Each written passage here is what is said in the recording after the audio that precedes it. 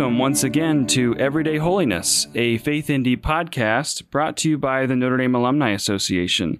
This is again your host, Dan Allen, Associate Director of Spirituality and Service, and I'm really grateful to be joined this week by Sister Gregory Healy. Sister Gregory received her Master's of Divinity from Notre Dame in 2010, and she's now a temporarily professed sister at the Benedictine Abbey of Regina Laudas in Bethlehem, Connecticut. So, Sister Gregory, welcome to the podcast. Thanks so much, Dan. I'm really happy to be talking to you today. Yes, I am happy to talk to you as well.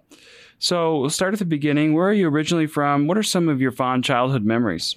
Well, I was born in Stamford, Connecticut, in the middle of a blizzard. And my family moved slightly north, enough to get out of blizzards. We moved to Northford when I was a baby. Northford, Connecticut. And then when I was about 8, we moved to Canton, Connecticut. And my parents are still there to this day.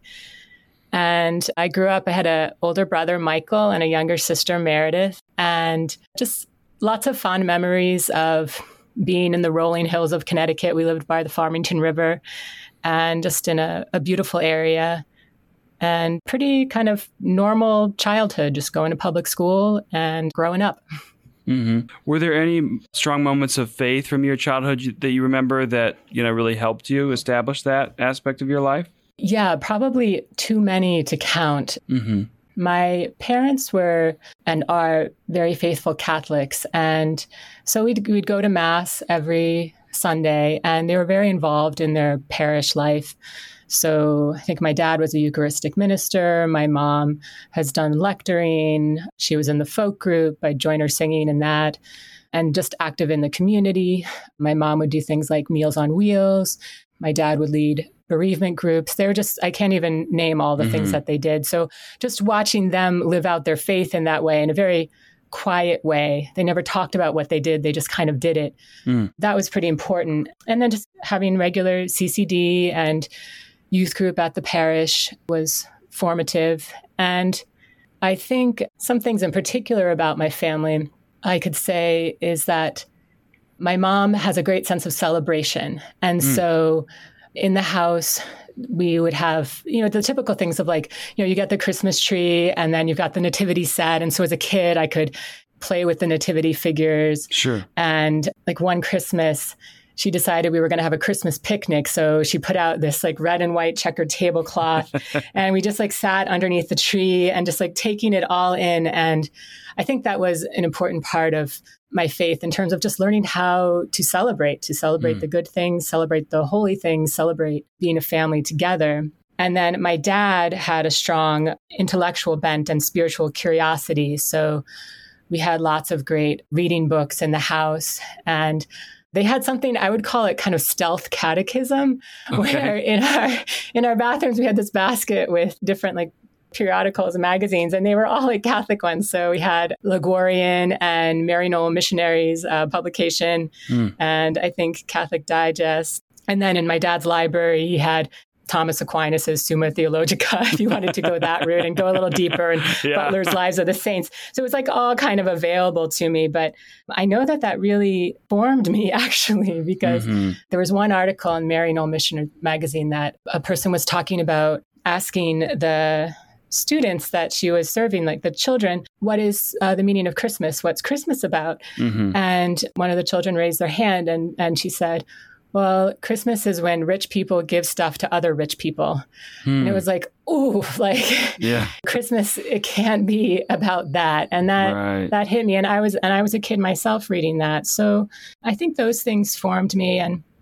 And then even in the upstairs bathroom, maybe this is TMI for everybody, but which was a little bit nicer. My parents' bathroom, we had like the autobiography of Mother Teresa. And so she was a big influence growing up.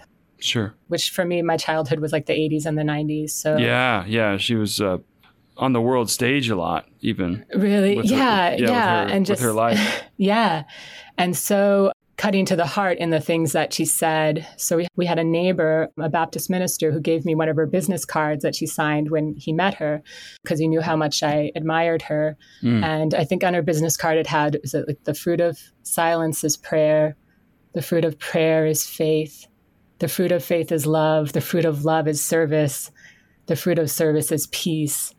And I think I spent a lot of my life thinking about that. Even just like, the fruit of prayer is faith. That like, it's not like you have faith and then you pray. It's like you pray. And in this process of praying, your faith develops as you see how God has heard you. And so those are some of the influences of my childhood. Yeah, thank you. Did you ever have moments of struggle or questioning or grappling with, okay, now I have to make this faith my own?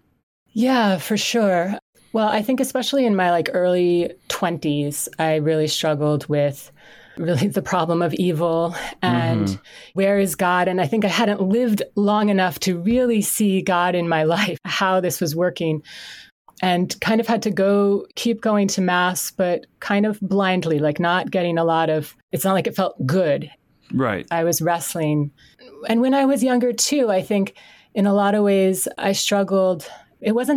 It's not like a struggle just with like understanding God. It's like a struggle to become human, right? So, and the teenage years are so hard. And I had a moment actually, which was really impactful for me in my life going forward when I was about 15. I think it was after my freshman year in high school. And I had started it was my first time I'd gone to Steubenville youth conferences that they have. And the highlight or the culmination of the weekend is usually a benediction of the Eucharist. And so I hadn't had a lot of experience with that growing up, but at that benediction, I had an experience of feeling completely loved and completely known by God.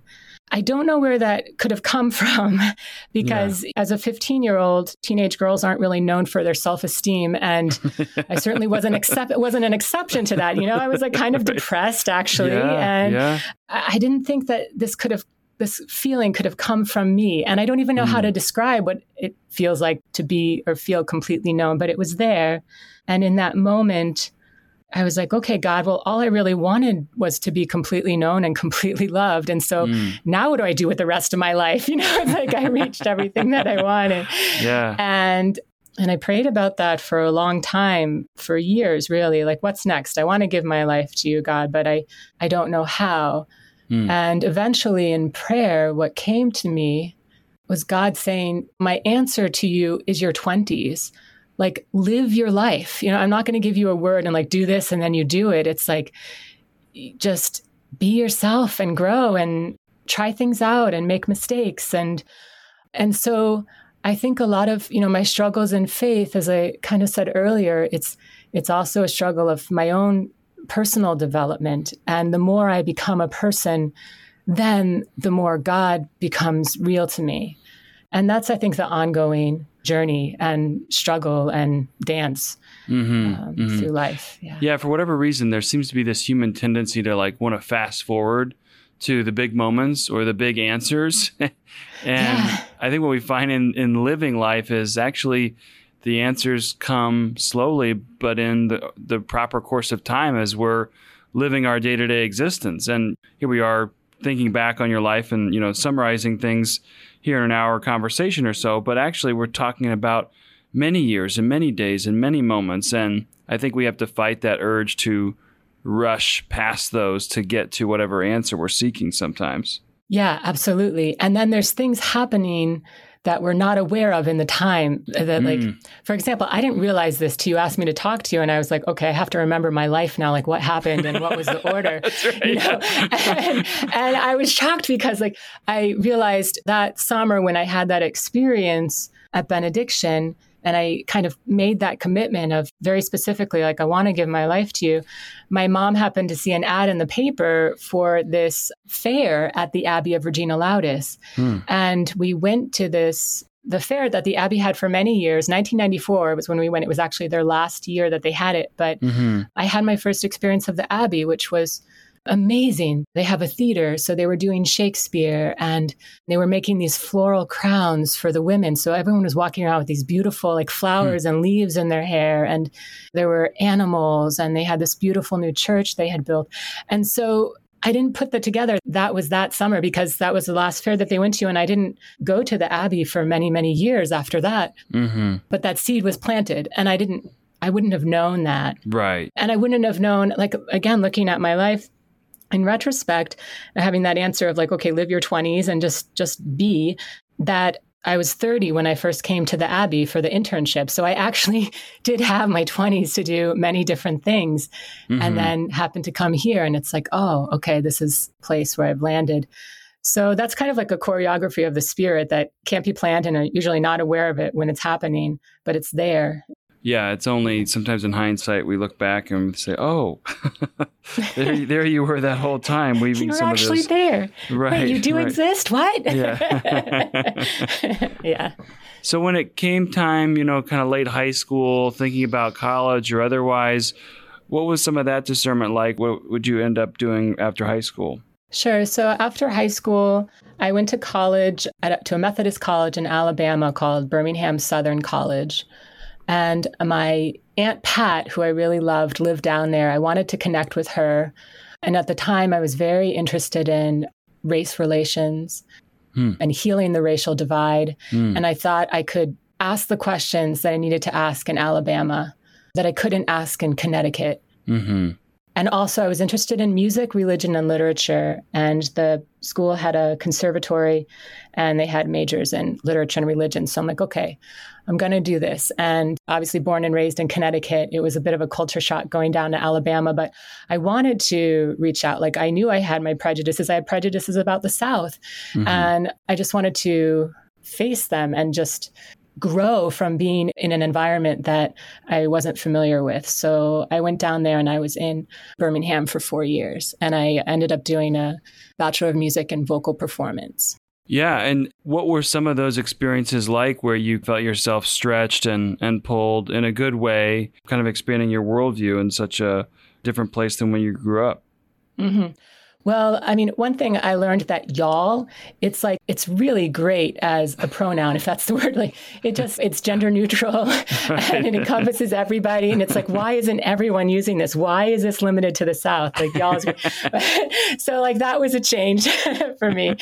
And then I think being from Connecticut, I might have been the only student from Connecticut that year. I think there was one other guy from Rhode Island. I got involved with the International Student Association. So I was actually around students from around the world, which was really great. And so we bonded that way.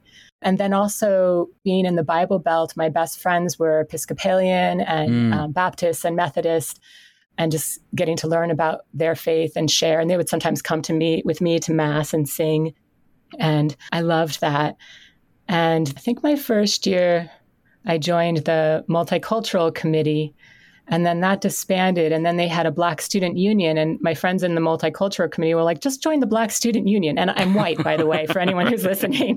I was like, okay.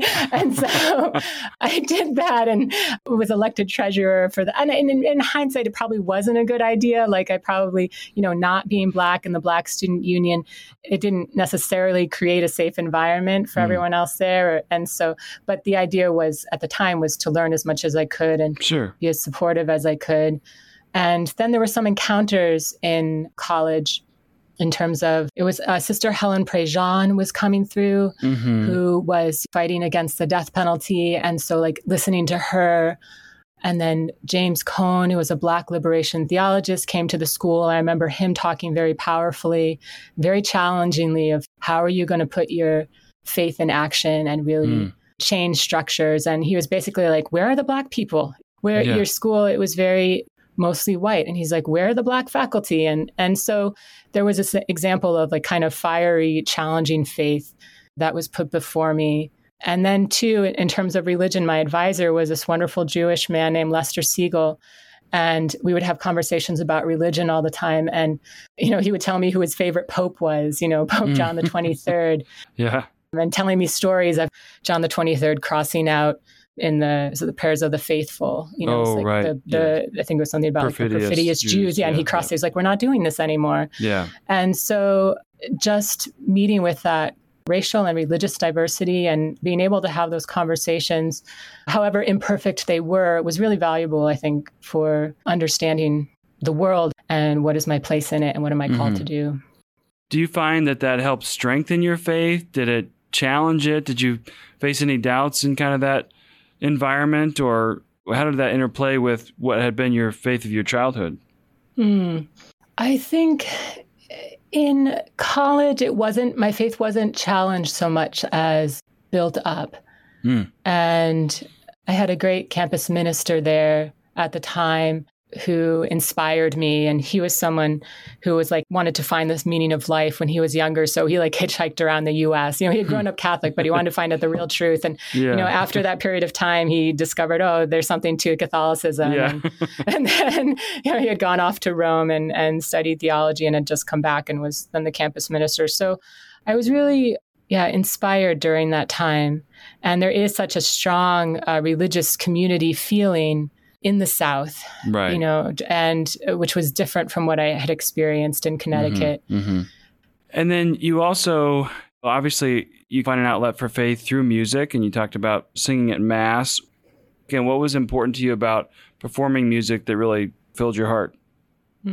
Well, I definitely spent lots of time singing in church, started off in the folk group, then became a cantor. And I was extremely shy in high school and very reserved, but I still had all the emotions of a normal human being and they needed an outlet. And so I found that, starting with musical theater in high school and then in opera in college, it gave me a place where I could express what was going on inside of me and express what I encountered in other people. And I had this longing to make a connection with others, that like a shared understanding of what was happening in their lives, what was happening between us. And so the stage kind of gave me that safe place. I knew the words that I was supposed to sing. I knew the movement of what was going to happen on stage. And that gave a security that then allowed me to express these deep things. And then there was also a sense of just community, of singing with other people. And one of the highlights of my time in college was singing with the Red Mountain Chamber Orchestra as a soloist. And that feeling of having all of these people coming together with their different instruments, almost like water or this massive wave that as the singer, I would just ride. And it's like I couldn't control it. I could just move with it. And it was really a transcendent experience that I loved. But mostly it was just that communication. And while I was at school too, I was also singing with one of the Methodist choirs was actually my job under Lester. And just so much enjoyed singing with them and singing spirituals. It's just, I don't know, music is music. There's nothing like it. Yeah, I would agree. As a musician myself, it has a special quality and power. Did you think about pursuing music after college, or what were some of those years then? How did you navigate some of those questions? Well, the thing is, I was using music to communicate all these emotional things, but actually developed some social skills in college. So I didn't need the stage to communicate all of that anymore. And so kind of as a therapy, it wasn't as necessary. And so when I graduated, I knew I wasn't ready to go on singing opera. I wasn't sure it was what I wanted. And I knew I needed a break from the competitiveness and that drive, that constant drive for perfection. Right. And so I came back to my hometown and I worked in my intermediate school for a year, which I loved. And I must have been thinking about a religious vocation at the time because I was looking back at my journals. And so I graduated in 2001. And then in January of 2002, I went out for a vocation retreat to St. Benedict's Monastery out in St. Joseph, Minnesota. There's like St. Ben's, St. John's College and University out there. Yeah. And they offered a kind of discernment retreat for young women. And so I did that. And it was a wonderful experience. The nuns were so hospitable. I think they gave me a voice lesson. They let me sing to them at the end of lunch one day and taught me some of the artwork that they were doing. And they had a garden and, of course, the university, and so much was going on. And I had gone out there. I found out about them through a book called The Cloister Walk by Kathleen Norris. And she had stayed actually at St. John's Abbey. And so she wrote from there. And so they took me to, I think, Vespers at St. John's one day. And we went in to their church, and it's like kind of massive and dark and like going into a cave, little flecks of light from the stained glass windows. And we sat and heard Vespers. And I loved it there. I loved it so much. And I realized that I actually love the presence of men. Like I like being around men. Yeah. And I'm like, this isn't going to work if I'm going to become a nun. I asked them, I'm like, so how often do you hang out with the monks? And they're like, oh, well, we'll go over there for their feast day and they'll come over here. And I was like, oh, one day a year is just not going to cut it for me. And so it was like, whew, I must not have a vocation, And so I kind of put that aside and it's like, all right, well, I addressed that question and I can move on. So it's like, okay, so now what? And in the meantime, my voice teacher had offered to open up her studio to me and teach me to become a voice teacher herself or myself. So I did that for a year. I think at the time I was wrestling with well, do I go into opera or really have this love of liturgy and theology? I think I missed this. One of the things that was influential to me when I was younger is my mom signed me up to be a cross bearer at church. And I was terrified. I was so mad at her for doing that. But I went through the training. And once I knew what I had to do, then I loved it. And so I was always drawn to the Mass. And I loved going on retreats. And so I thought, well, maybe I could be a retreat leader or something like that. So I went to one of the places I had gone on retreat was the Passionist. It's a Holy Family Monastery, Passionist Retreat Center in West Hartford, Connecticut. Yeah. So I called up Father David Cinquegrani, who is a wonderful musician and the director there. And I asked him if I could job shadow him and his retreat team for a weekend. And he said, sure, come and do that. And so when I was there, I met a man named Brandon Nappy, who had gone to Notre Dame for his undergrad, and then he did his Master of Divinity at Yale. And so I was talking to him about, what I was thinking, and he told me about what a Master of Divinity was, which I didn't know existed for lay people. It's like, oh. And then when I went online and I looked it up, I'm like, this is everything I've ever wanted. This is all these classes and this is what I want to study. And this is so exciting. And he really recommended going to Notre Dame for the MDiv.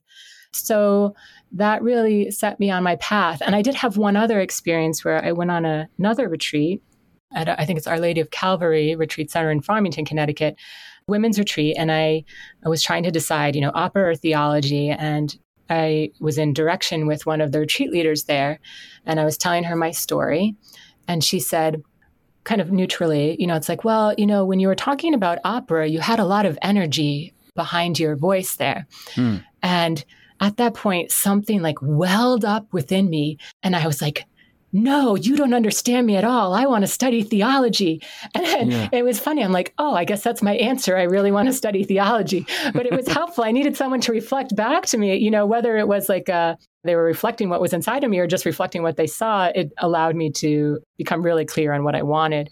So, but because I was a music major, I hadn't taken theology or philosophy classes, and there's all these prerequisites to get into the MDiv.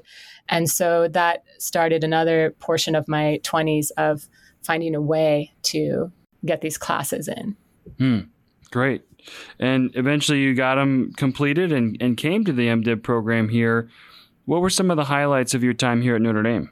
Well, I should say something a little bit before, how I got the credits to get here. Okay, great. There's a University of Notre Dame, Australia, which Notre Dame helped found in the 90s.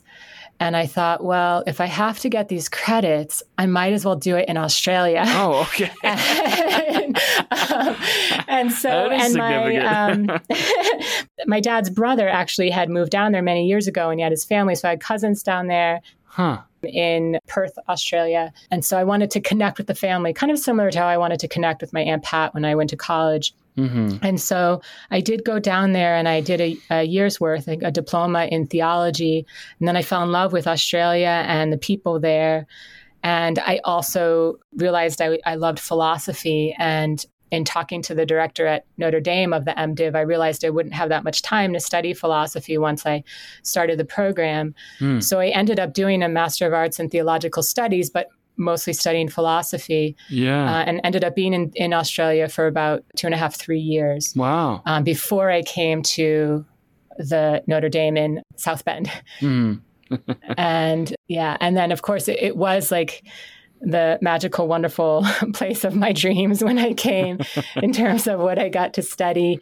And I only applied to Notre Dame because I wanted to be formed by a program that had such strong community aspects and service aspects and spirituality. And then, of course, like the wonderful classes and faculty. And it really impressed me that in the MDiv, you have dinners together every week. And it's like, that's not typical in other programs. And so the community aspect was really important while I was there. And I think some of the things that I remember from that time that I really value, one, there was our preaching classes by Craig Satterley. I think he's a bishop now in the Lutheran Church, but he taught us, I took all 3 preaching classes because I loved it. And he would tell us, like, you can't leave God out of the homily. Like, the gospel is what Jesus does. It's what God does.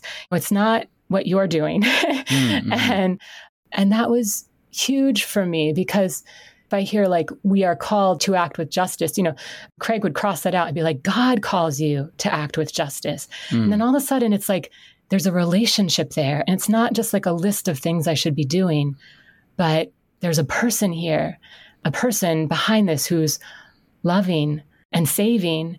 And that kind of makes all the difference in the faith life. So that was really important. I guess like pastoral counseling classes with Dom Vachon were really meaningful and impacted my whole life because he taught us how to listen to people. It's not just about reflecting back facts. You can do that. You can reflect back feelings. But then can you really hear what the need is in another person? What do they really need from you in this moment? And also, do you have the creativity to kind of see like, what is God asking for in this moment? And is there a way to turn this around or bring the insights that someone has come to but hasn't been able to articulate yet? Can you bring those forward or draw forth more from a person? So I'm so grateful for those classes. And the last one, I guess, would be a class with Cyril O'Regan on religion and literature. I mean, there are a couple of things that I really loved about his class. And one was that you didn't have to know everything to say something. He's like, just express your opinion. And like, he probably knew everything there was to know about it. So he could, he could take what you said and he'd be like, oh yes, well, I think that's similar to, what Thomas Aquinas was saying when you're like, oh yes, that's where I was going with that. But that kind of, don't be afraid to have your own thoughts. And also, I think this came from C.S. Lewis. So we were studying, C.S. Lewis as part of it, and the Chronicles of Narnia, because we were looking at children's literature and how kind of the battle for understanding God happens in children's literature. And he said that C.S. Lewis had a point that the Christian life, like, it may not be this massive adventure, but it's always dramatic. Every single decision you make, it's like the way of life or the way of death. Which way are you going to go? And it has eternal implications. And that made an impression on me. And I think it's helpful in Benedictine life now because St. Benedict could kind of be the patron saint of everyday holiness because it's, we're not going out and taking these massive, we're not St. Paul, like, getting shipwrecked and like, lowered down from baskets from like cities and stuff like that. It's like, it's like we're getting out. Prison escapes. Yeah, exactly. It's like, no, it's like we're singing these prayers, we're milking these cows, we're making this food, but it all has, dramatic significance in terms of, I think, the overall just the journey and the history and the unfolding of salvation. These things are important, these choices that we make, small choices every day. Yeah. So his class helped me in that way, prepared me for this life. Great. When did this idea of a religious vocation resurface? Was it during your time at Notre Dame or elsewhere? Yeah, so when I was at Notre Dame, we studied alongside the Holy Cross seminarians, but they would go away for 1 year during their studies for the novitiate year, and they'd be off in the mountains of Colorado. And I noticed when they came back, they had a better sense of who they were, a better sense of who they weren't, and what they were called to, and a deeper prayer life. And I thought that, anyone going into ministry should have that kind of foundation and stability and self-awareness. And by, anyone, it's really me. Like, that's what I knew I needed. And so I was like, how can I get my own novitiate, even though I'm not a religious? And at the time, there were other religious in the program called the Missionaries of the Holy Spirit. And so in my class was Father J.P. Patino, and he told me about a monastic internship program that the women of his order had out in Oregon. And so you didn't have to be becoming monk, but you could live the life. So I Googled monastic internship, and then the Abbey of Regina Laudis came up. And they had the pictures of the animals and the theater and the flowers. And I'm like, oh my gosh, that's where I went, when I was 15. And I loved that place. And it's like, that's where I'm going. I talked about the women wearing floral crowns. I still had mine. I kept it all those years, this is 15 years later at least, because it gave me this memory of this beautiful place. And so I was like, well, this is great. This is where I'm going to go after graduation. And then I'll be ready for ministry. And so I applied to the program and I got accepted, and I came to Bethlehem, and I was here for a year. And it's wonderful because no one asked me while I was here, oh, do you think you have a vocation? Unless they were another guest, not the community. It was just here for this. It's a program for men and women. And it's just a time of discernment and building up for whatever your next step is in life.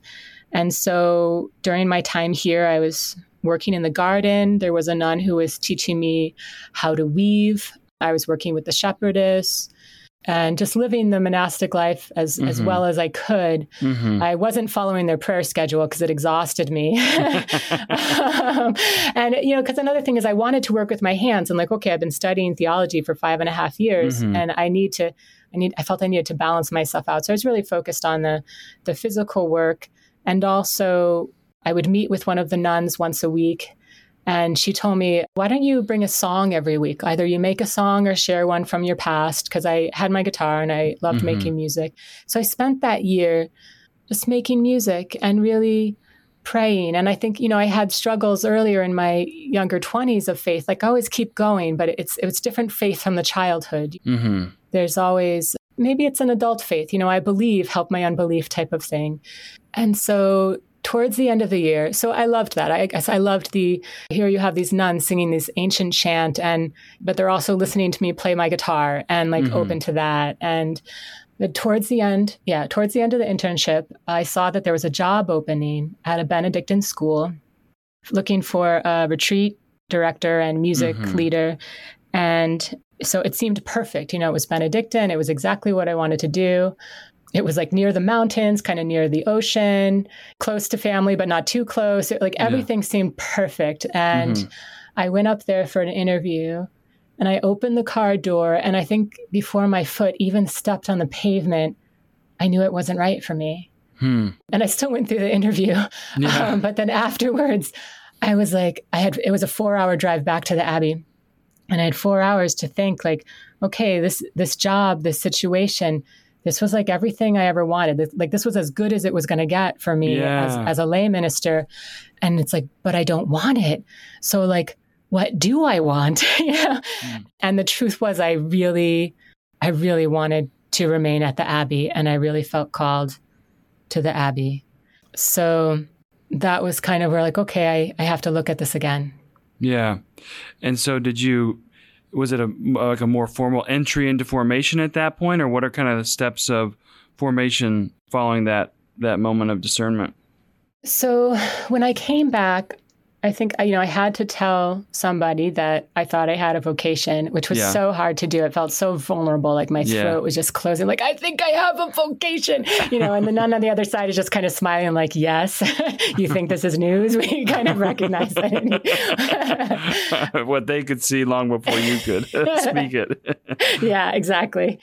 So I I graduated in July of 2011. And I think I ended up entering December 8th, the Feast of the Immaculate Conception in 2011. And so in between that time, basically I was getting my habits made. And there was a huge snowstorm in October while all the leaves were on the trees. So there was all this damage. So I spent a lot of it just sawing up wood from trees that had fallen on our lawn and my parents' lawn. So continuing the manual labor, doing the habits. I was just typing up all my journals into my computer, just reflecting on my life. And, sometimes people have a bucket list of things that they want to do. And I really, though there were places I wanted to travel and people I wanted to see, I just had this strong sense that like my life like begins at the Abbey. Like any other course just seems kind of like gray and not real. And like there was vibrant. And so it's like, I wanted my life to start. If that's my life, I want it to begin now. And I can also say another factor in my decision to come, I went back to preaching class because I realized like if I didn't follow this call, this kind of this joy that I felt and this sense of finding a home, I couldn't go out and like preach retreats to other people saying, follow the will of God, because I wouldn't have been doing it myself. So I was kind of like, I have to do this. I have to be true to this. So then, so I entered in 2011 as a postulant. And the postulancy goes for about 2.5 years and then become a novice. And that's when I received the name Sister Gregory. I think that was 2013. And as people, I mean, it's getting serious now, you know, habits and names and steps of formation. What were some of your loved ones' reactions to this budding vocation? That's a good question. My parents overall, like they're people of such strong faith, and they could see how much the internship changed me and how I was more alive and happier as a person. And so they've been supportive, but it's not easy. It's like I'm not as available as I might have been otherwise. You know, it is a cloistered contemplative life. So not just going to go home, even though home is 45 minutes from here. I'm not going to be there. I'm not going to be making calls each week back. And so it's always been a struggle that to really trust. It's like, this is my vocation and God is calling me to this. So God will take care of my family and I will be able to love them more as myself. Like I might be more physically present if I weren't a nun, but I would be less myself. And so less able to love them. And so my parents have always been supportive, but it's not easy. You know, and my sister and my brother the same way, but they were all here for my investiture or clothing ceremony when I received the name. And my brother read then, and my sister was a professional euphonium player. So she played the euphonium as a reflection piece during the ceremony. But overall, people are really supportive, especially anyone who knows how happy I am. So, Yeah, that's good. And then you're temporarily professed. So what is kind of in the next steps in the future of your formation? Hopefully, within a year, there's usually about 3 years of temporary profession, and then you can renew. And I'm completing the second year. You can renew for several more years. But after the second year, you can start preparing for final vows. So God willing, I will begin doing that within the coming year. I made my first profession on October 2nd, the Feast of the Guardian Angels. And so from that point on, I can be looking towards final vows. That's pretty exciting. Yeah. Certainly have our prayers for that.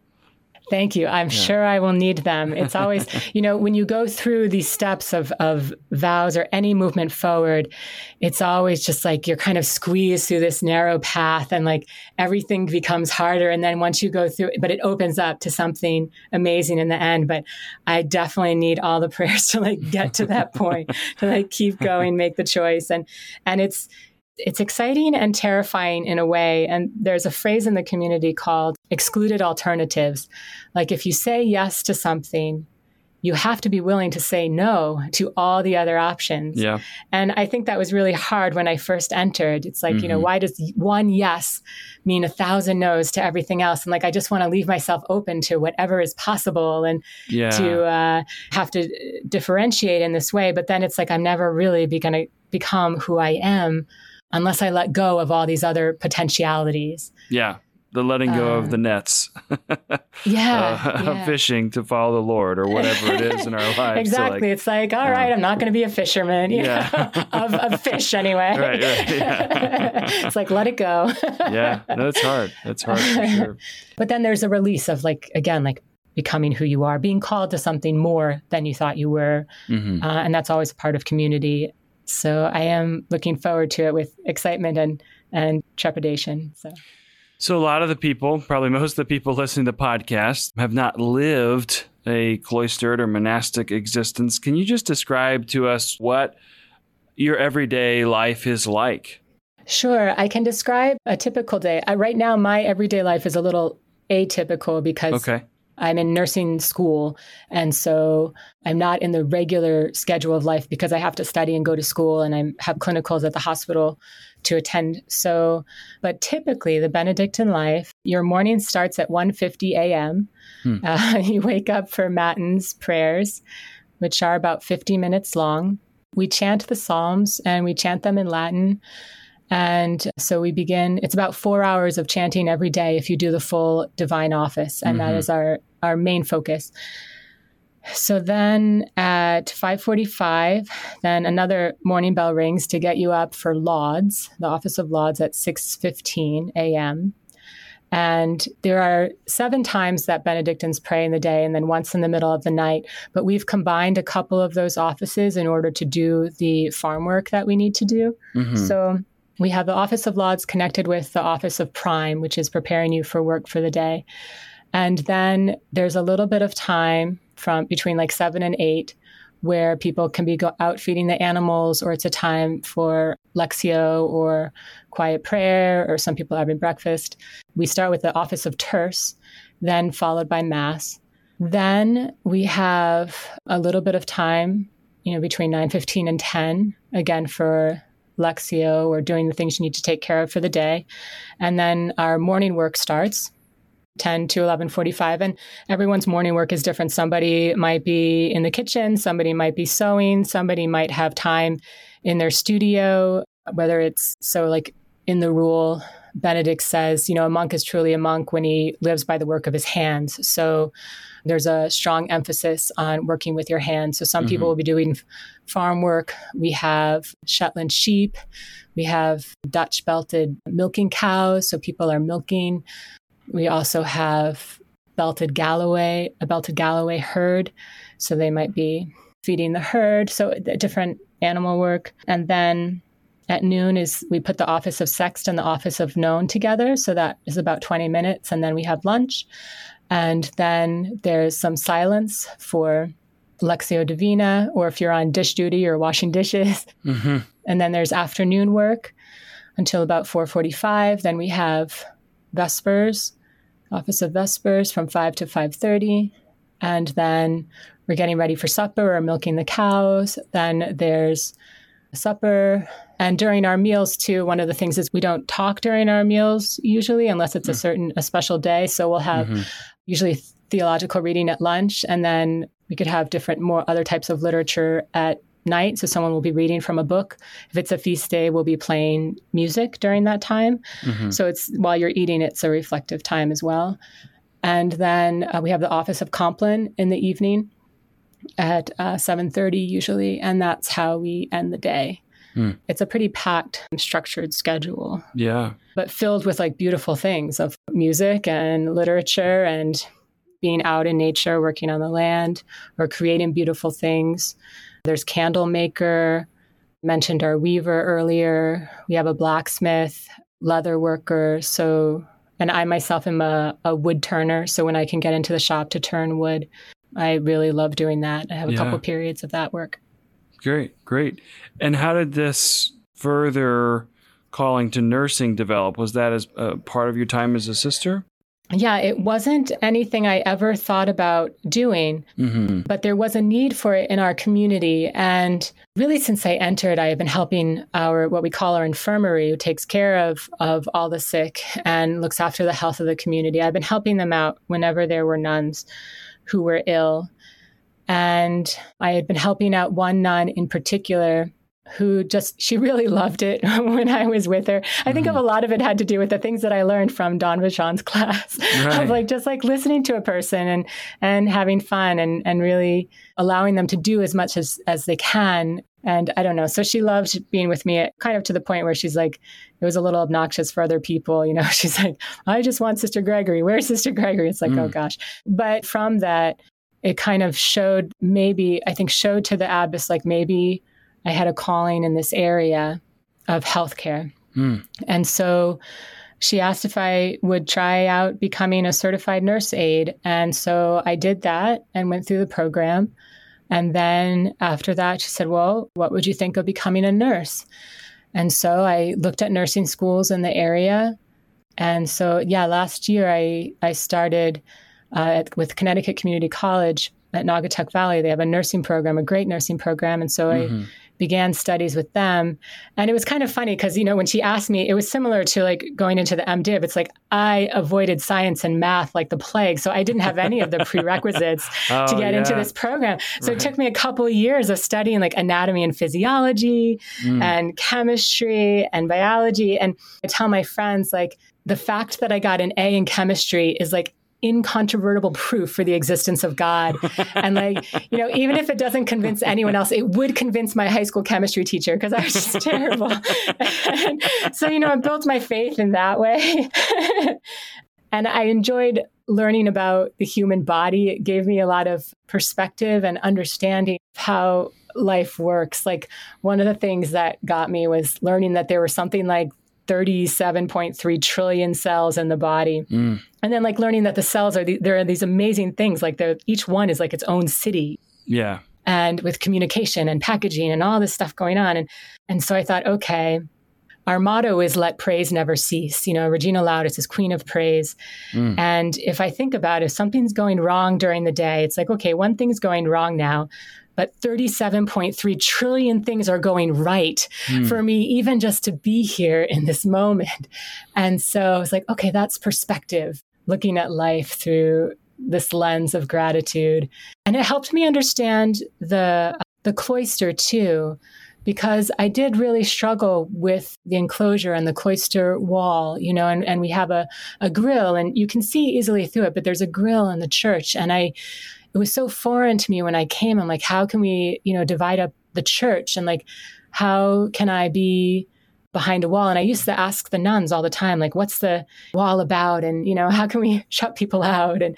And they're like, well, don't you have a degree in theology from Notre Dame? Like, can't you do some of this work yourself and like look up what a wall is about, the history of that. But I really need to know, like, from the inside, like, what purpose did it serve? And the nuns actually use anatomical way of understanding it. Like it's like, well, the enclosure of the monastery is like a womb. So it's a permeable membrane. And basically it's like, it's going to keep out what isn't going to feed the life within. And so that really helped. And then when I took anatomy and physiology, it's like, oh yeah, like, to even have a body, it's like, we have to have boundaries, and, even your intestines, it's like, you don't want a hole in your intestines. Like, right.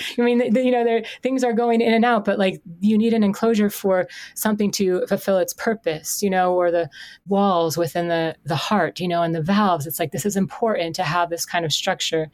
So interestingly enough, learning the science helped me understand the theology a little bit better and has really challenged me and opened me to a whole new world. And I think I said it wasn't something I ever wanted to do. And I think that's kind of the beauty of community life and really obedience. Because I recently heard the phrase, like, love me as I am, but love me enough not to leave me there. Like, we're called to become more than who we are right now. We're always called to be more.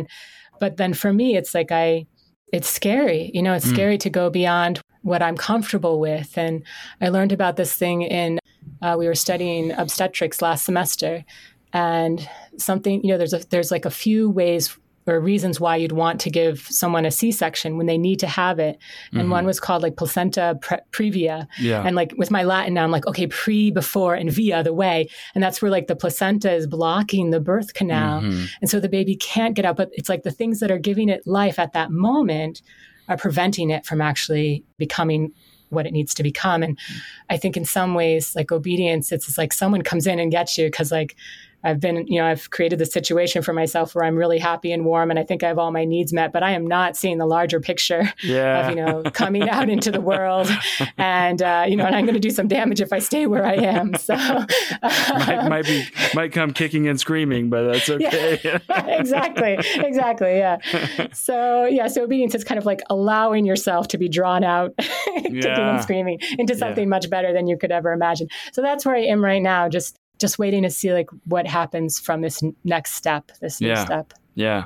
Well, thank you for sharing that vulnerability and that story. I think it's encouraging for all of us because we can get a bit comfortable in where we are. And sometimes there's a stirring in our heart, whether that's vows of obedience, a spouse, an external prayer partner, spiritual director, confessor. Sometimes God's working through all those people sometimes to say, it's time to move. It's time for this next step.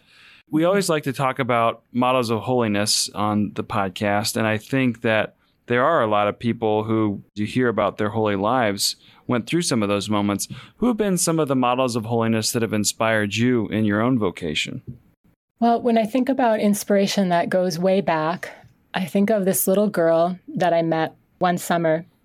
I was in this program or volunteering at this program near where I live it was a family development program through the missionary servants of the Blessed Trinity. Mm-hmm. And it might be most Blessed Trinity, and where families could come who were living in their inner city, and they would have this experience of camp in the country, but they'd have this time together. So we'd have like family blanket time on the lawn, and people might have a chance to say like what they appreciated about each other. And then there'd just be time for fun and prayer and different crafts and activities. So at this program, there was this little girl. She was 4 years old. And she had this thing where she would go up to anyone at the camp and she would just like lift her arms over her head, so she looked like a big Y. Mm-hmm. And basically, whenever she did that, someone lifted her up. And she was just, I'm like, oh, if I could just be like her, if I could just have that faith, just like open my hands if I want to be held and like trust that God will pick me up. So she has always been a model of faith and holiness to me. And I didn't put this together until just like a couple of weeks ago and thinking about vows and that position that she put herself in with her hands up. We do that at final vows. It's like part of the ritual. Huh. And it's like, oh God, you were there the whole time. This prayer that I could be like this girl. And then like, here's this ancient ritual where I actually do that. And we sing Ecce Ancilla Domini, like Mary's fiat, behold, I am the handmaid of the Lord in that moment. And so that she's one kind of personal model of holiness from my past. Everywhere in my community, I see holiness. My formation mother, I think there's like a spirituality of just showing up. And it's like, she is there, she's there at prayer. She's there for me like week after week. And our abbess who like, once you become abbess, your life is not your own. Right. You're responsible for the souls of all these women and everything that goes on in the abbey. And then the younger members, just like seeing them have the courage, to follow their hearts and take this risk and leap of faith. Mm-hmm. And then the older members too, of just what they go through as you physically decline, but still being there, still being spiritually vital and entering that kind of holy and humble place as your body fails you. And then other bodies have to come in to assist you in everyday life. Mm-hmm. Recently, I found out about the Hillebrand Center at Notre Dame, for compassionate care and medicine. Mm-hmm. And so I was reading the story of that, and I thought there's a lot of holiness in this that I'd want to emulate. And I think it's not just one holy person, but there's holy relationships and holy structures and institutions. And so I was reading the story again of Dr. Dominic Vachon, Dom, as we called him in the MDiv program. Yeah. And he tells a story of how he was counseling his patients, and he came home one day and he told his wife, I hate my patients. And she lovingly challenged him. He says, said, well, honey, you got a problem there because your patients need you to love them in order to get better. And I see a lot of holiness just starting there. And one, that he was honest, like he understood what he was feeling, and you can imagine why people could get on your nerves after a while if you see them struggling and they're not getting any better, or, in therapy, you have to be kind of self-centered. So you're listening to people talking about themselves. I don't know exactly what it was, but like he was honest in that. So I feel like there's holiness in that, like what's your instinctual response, recognizing that. And then I think there's holiness in that, in holy matrimony, he could share that with his wife. So And then like her response was amazing because she didn't say like, oh my gosh, I can't believe you hate your patients or like, oh yeah, your patients are so bad. I wouldn't blame you. But she didn't say, oh, I know how to fix this. You just have to, meditate more or something. Like she just said, you have a problem, which meant that she trusted that he could figure it out and probably trusted that she knew he wanted to be a healer. He was essentially a healer. And so I find that there's holiness in that communication. And then his story of starting to teach doctors and others, once he did the inner work himself of like how to remain compassionate within the medical setting, knowing that that's the key to really healing the patients. And then so he did that for many years. And then I think right after I left the MDiv, he was asked to be the director of the Hillebrand Center. And then reading about how that started, which was, Ruth Hillebrand I think she was also a kind of therapist or counselor in New York. And she received this call late at night. She was all alone. And a doctor told her she had terminal cancer and then hung up on her. And then from that, she must have said, this can't happen. We have to change it so this doesn't happen to anyone else. And so she gave her estate, which established the Hillebrand Center. And I think there's so much going on now at Notre Dame in terms of teaching the next generation of doctors how to be compassionate, how to be balanced in care. And so I see holiness in that. It's like, you can find these holy moments of honesty, like what Dom said, and holy in relationship, and then holiness where it's like everything drops out from underneath you. It's like you actually have a hole, and it's like, are you going to fill it with, bitterness and anger and resentment, or are you going to do something with it and open that up to God? So I see holiness in her decision, and then holiness in the fact that Notre Dame exists and how many people have gone into making Notre Dame come into being, and how many people just show up every day for that to happen in this place. And so from that one moment of instinctual honesty from Dom, and then this like perseverance, over decades of learning and then teaching, and then to be really changing the whole structure of the medical system. I think he put out a textbook a few weeks ago. Like I find that story extremely compelling in terms of like the different types of holiness. If you start in one place and then it's like the whole world starts shimmering with all this holiness of people coming together, of like honesty and giving, and the decisions that you make in terms of what inspires you and what devastates you, and both like create these holes or spaces for God to come into. It becomes overwhelming. Yeah. And the only thing to do is sing for 4 hours a day about how wonderful life is. It's the only sane response. Right. Or you could host a podcast and talk to all these people. There you go. Exactly. Different ways to get at it. Yeah. So in your particular way, being a Benedictine sister and living this life, what has been important for you as you've worked on your own holiness and worked on trying to follow Christ in that way?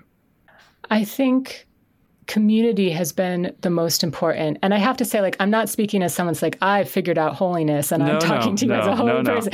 It's more We're all on the way. Just like, it's like I'm on the journey and here are the people I'm grateful for. Yeah. And really my community, when you live in community, you rub up against each other. And when you having a structured life, like having the same thing all the time, it's kind of forms a control group in a way. And like, I'm the expert, like it must be me, like I'm the thing that has to change, or I learn more about myself through the structure and through the honesty of my sisters, and an honesty of like working with the land, if I'm taking care of a plant in the greenhouse and I don't water it, it's not going to pretend that it's not dying, I'm going to see it wilt. It's like, and then that tells me something about myself. It's like, okay, well, I'm not listening to this plant, or I could work on being more regular in how I water. The earth it's a great mirror, it doesn't lie. And so I'm grateful for that. And I am grateful for the structure. It's hard to say because I'm not a very structured person, so I fight against it, but I need it. Yeah. That there are certain times for prayer. And if I don't show up, someone's going to wonder where I am. So that helps in terms of creating that space for prayer. And I think those are some of the things that I'm grateful for. And I can't believe that the monastic life exists, that there's this life where I can spend my time singing and working on the land. And it is in many ways, with the exception of like getting up at 5:45 in the morning, it is like everything I ever dreamed of. And so it's this combination of like challenge and also incredible beauty that leads me and pushes me towards God, I believe. Mm-hmm. Yeah. And would that we all find that in our own ways, in our own vocations, in our own lives. So, Sister Gregory, thank you for sharing that story, your story, and also we're going to share your gift of music of your community. Can you tell us about this piece we're going to share at the end of the podcast? Sure. This is called Alleluia Maria Assumpta Est, I believe. And this is sung on the Feast of the Assumption, which is the feast day of my abbey, actually. And it's basically Mary, is assumed into heaven and the angels rejoice.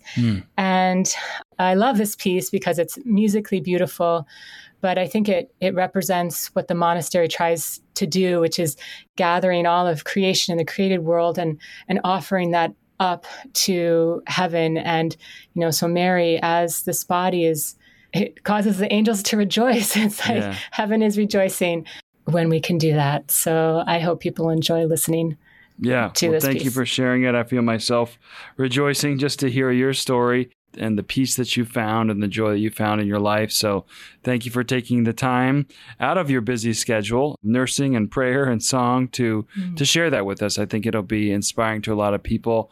Although not everyone is going to be called to the kind of life that you're living, I think we can be inspired by hearing the true vocations of each other. So thank you very much. Thanks so much, Dan. Thank you for asking me. Absolutely. Well, that concludes this episode of Everyday Holiness, a Faith in Need podcast. As always, we invite you to rate the podcast, especially if you enjoyed it, to share it with others, to listen to the other episodes that we have either in the past or ones coming in the future. Until next time, you'll be in our prayers, and we'll close this episode with a song from Sister Gregory's community.